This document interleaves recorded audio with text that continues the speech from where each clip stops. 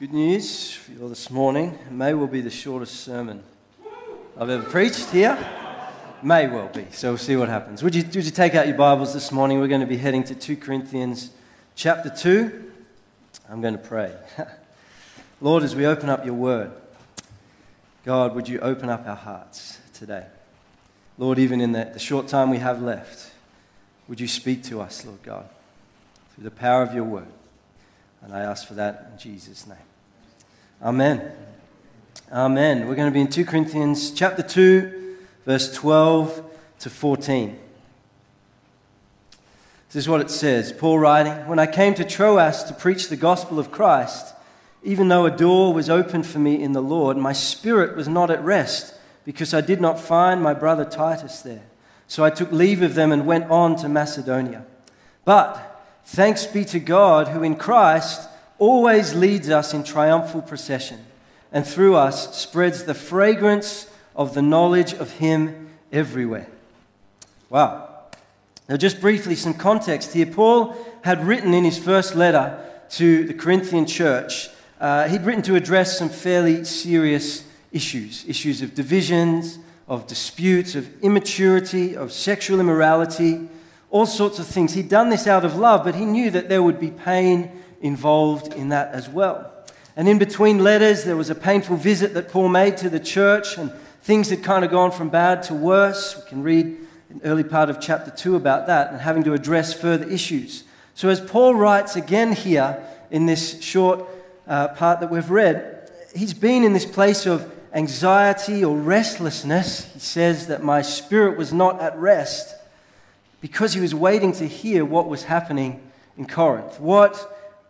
Was wondering how things would pan out there.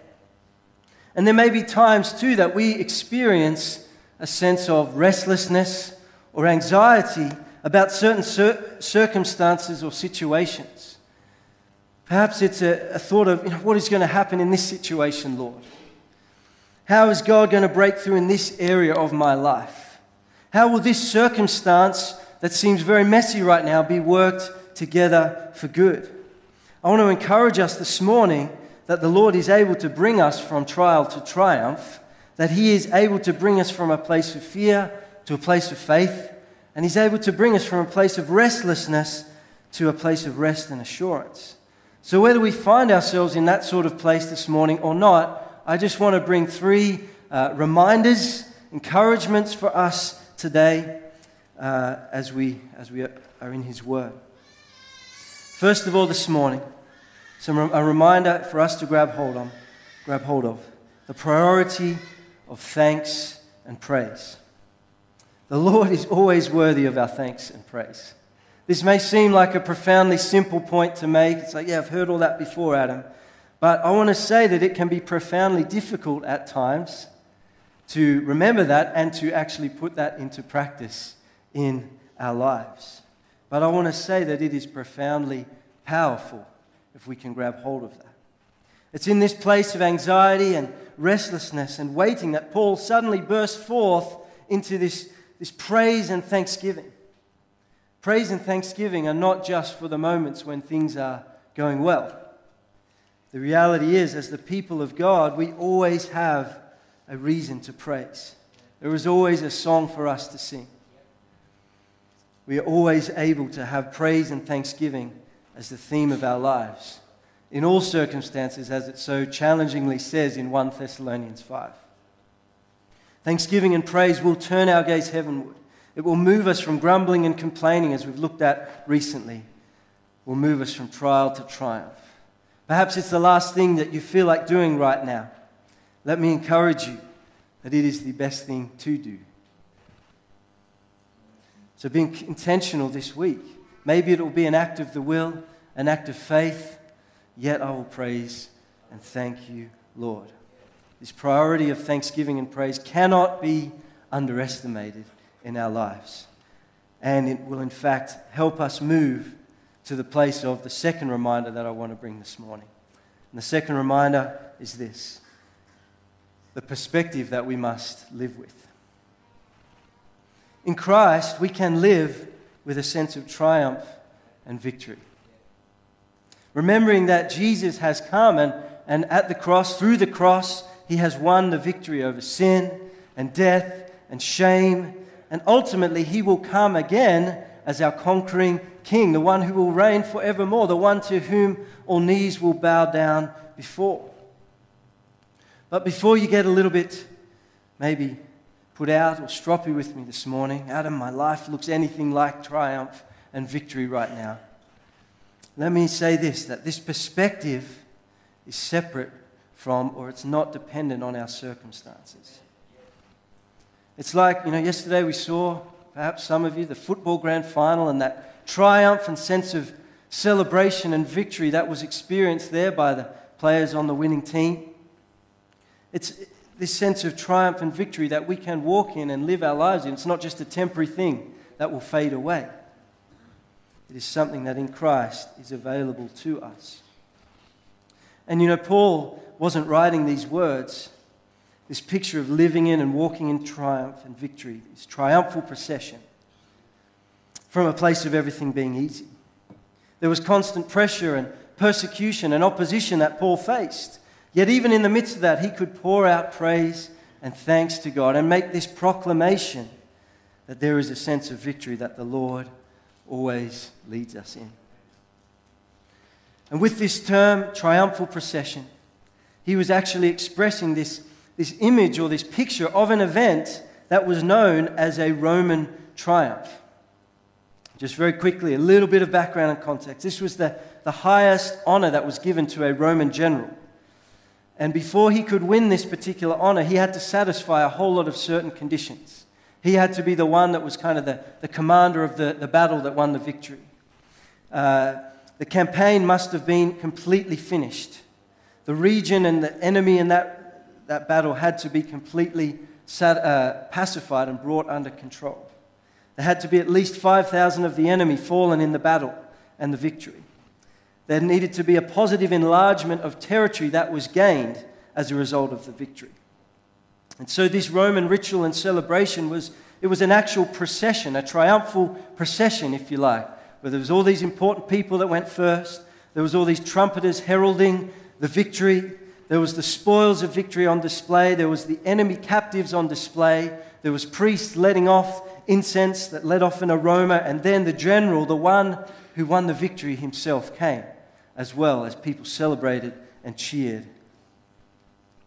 And so in Paul's mind, in writing this picture of a triumphal procession, in his mind this was a picture of Christ, the one who had conquered. That the work that Jesus accomplished on the cross was completely finished. The enemy was defeated. We read in Colossians chapter 2 that at the cross and through the cross, Jesus disarmed the rulers and the authorities and put them to open shame by triumphing over them. So this is what Paul is getting at, this picture of Jesus, our conquering King. And now it doesn't just stop there. He says that he leads us in triumphal procession, in that sense of triumph and victory as well. And that is the reality that we too can walk in our lives. For Paul, knowing the ultimate triumph and victory of the Lord Jesus Christ, that was the foundation. That was the framework shaping everything. That was the perspective that formed all the circumstances of his life and kept adversity from weighing him down and temporary setbacks from defeating him. And I want to suggest to us this morning that that can and must be our foundation and framework as well. And our perspective that shapes everything too. The perspective of the victory and the triumph that is in Christ Jesus, that can transform the circumstances of our lives as well and keep adversity from defeating us and weighing us down. Because when there is a vision of Christ's victory, won for us at the cross, that will bring a perspective that helps us to view things differently.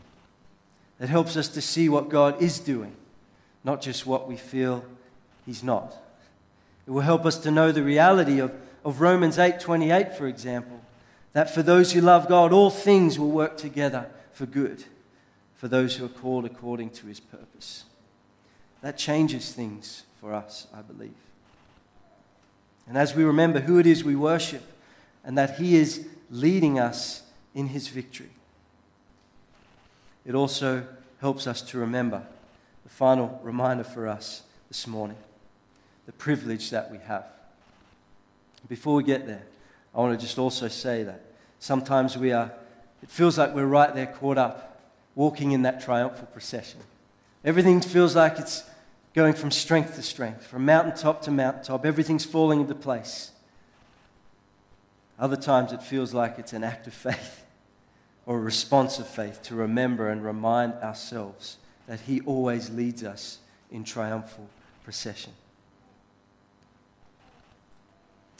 The third reminder, as we bring it to a close this morning, is the privilege that we have. In verse 14, he says, He leads us in triumphal procession, and through us spreads the fragrance of the knowledge of Him everywhere. The aroma of Christ, if you like. As followers of Jesus, our lives are meant to carry a certain aroma. Now, I'm not talking about a body odor or anything like that, but a sense of the fragrance of Christ, a sense, if you like, of the tangible evidence of His presence in our lives. A sense of His peace and His joy and His hope and His goodness, the work of the Spirit that is at work changing and transforming us from the inside out. The reality and the power of the gospel outworked in and through our lives. And as I've been thinking and reflecting this week on this idea of a fragrance or an aroma, I've been thinking how a fragrance or an aroma, it reminds us of something and it reveals something.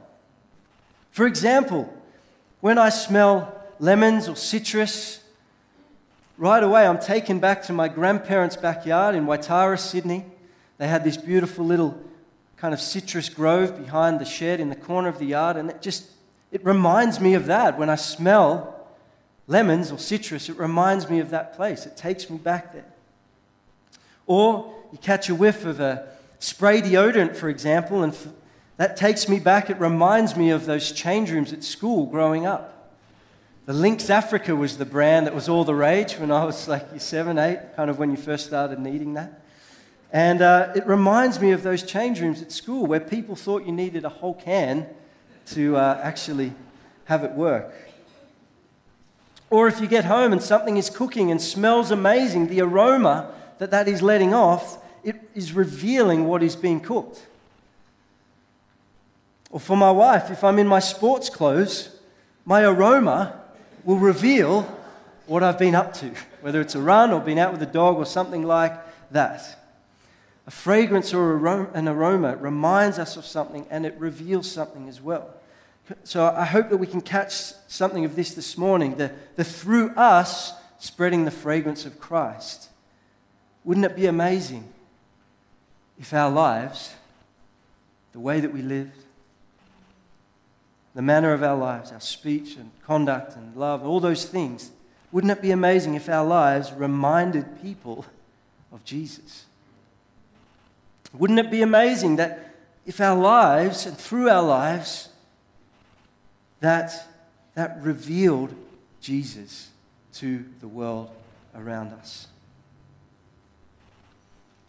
Just as a fragrance or aroma reminds us and reveals something, so too our lives should remind others and reveal Jesus to others. It's God's heart that through us He would spread the fragrance of the knowledge of Him everywhere. Everywhere. That means that wherever we are, whatever stage of life, whether we're at home with our kids, whether we're studying, whether we're working full-time, whether we're playing sports, whether I'm not sure you can fill in on the mission field, serving community meals, whatever it is. Wherever we are, we have this call and privilege to reveal Him, to carry His presence, to put Him on display in our lives. That is a call and a privilege that we have. There's a problem though, and it's this: from time to time, instead of the fragrance of Christ, we can exude the stench of something else, of self-centeredness, the stench of pride or anger or bitterness, or sin, whatever it might be.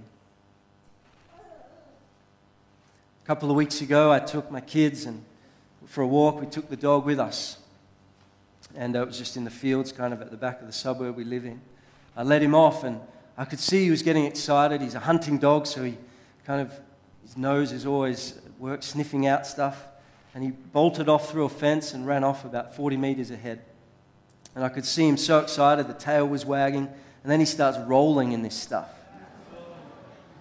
And I was like, maybe I should go. No, I don't want to go and see. And he eventually came back, and as he came near, the aroma, the odor, the smell was honestly one of the foulest things I've ever smelled in my life. My kids were like gagging. They were putting their jumpers over their face. They were like, "Dad, what is that smell?" And I didn't want to know, but I was the one. I had to put the lead back on him, and I had to walk him home. And it was just horrible, horrible. But we got home, and then the next day, as his master, I wasn't afraid to get in and clean him up. Took welding gloves and a hazmat suit, but not really. We got there, and I washed him clean with shampoo and tried to get this aroma, this odor off him. The good news for us in our lives, when things get out of kilter, when there's the stuff that we may be rolling around in, when there's just things, maybe our perspective has just gone awry a little bit. So instead of the aroma of Christ, it's something else that we are putting on display. The good news is that the Lord, as our Master, as our King, He's not afraid to come and clean us up in our mess, so that we can then be spreading His aroma and putting Him on display in our lives again. So let me ask you this morning. Just the 3 reminders that we've looked at. What is the priority of praise and thanksgiving in your life? What is the perspective that you are living from? Is it that sense of victory and hope and the life that is found in Jesus? Or is it a sense of defeat and despair? And finally, what aroma are you spreading? Have you remembered the privilege that it's through us that God desires to spread the fragrance of Christ, the knowledge of Him, to remind others and reveal Jesus to others? Can we stand this morning? Beth, do you want to just come and just play?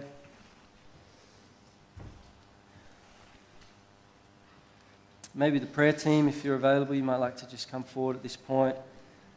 Wonderful prayer teams available to the right and left of the stage.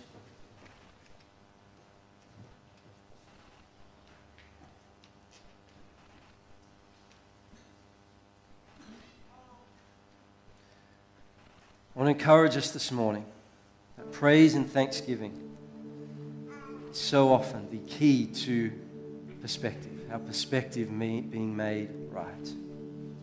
So as we go from here this week,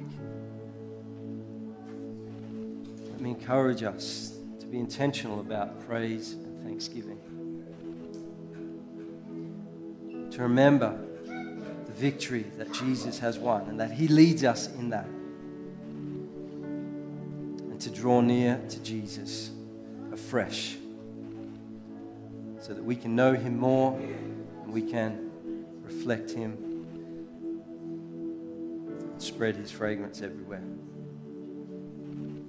So Lord, in this place today, I thank You that we have been able to gather. I thank You, Lord, that we've been able to worship You together corporately in song, lifting our voices in praise. I thank You that we've been able to partake of communion and remember Your death and resurrection, Lord Jesus. I thank You just for the wonderful, just the beautiful thing of being able to celebrate with the Wilson family, Lord, in dedicating their precious girl. Thank Thank you for hearing from Steve and for just the wonderful things that you've been doing in and through their lives and continue to do in Mozambique. And Lord, thank you for your word we've been able to open up this morning. As your people, Lord God, just keep those things we've looked at today at the forefront of our minds this week. The priority of thanksgiving and praise. Lord, the perspective that we can live with, Lord. That you are the one who leads us in triumph and victory, Lord. And also, Lord, the privilege and call that we have to be spreading the fragrance of the knowledge of you, Jesus, everywhere. Help us in that this week, I pray. That you would be seen, that you would be known in and through our lives. For the glory of your name, I pray. I bless each person here, Lord, with your love, with your grace, with that awareness of your goodness and your presence with them, Lord. And may we know that you are near. May we know the reality of your victory in our lives, I pray. Thank you that you're the lifter of our head. Thank you that you are the one who goes with us. We pray all these things in Jesus' name.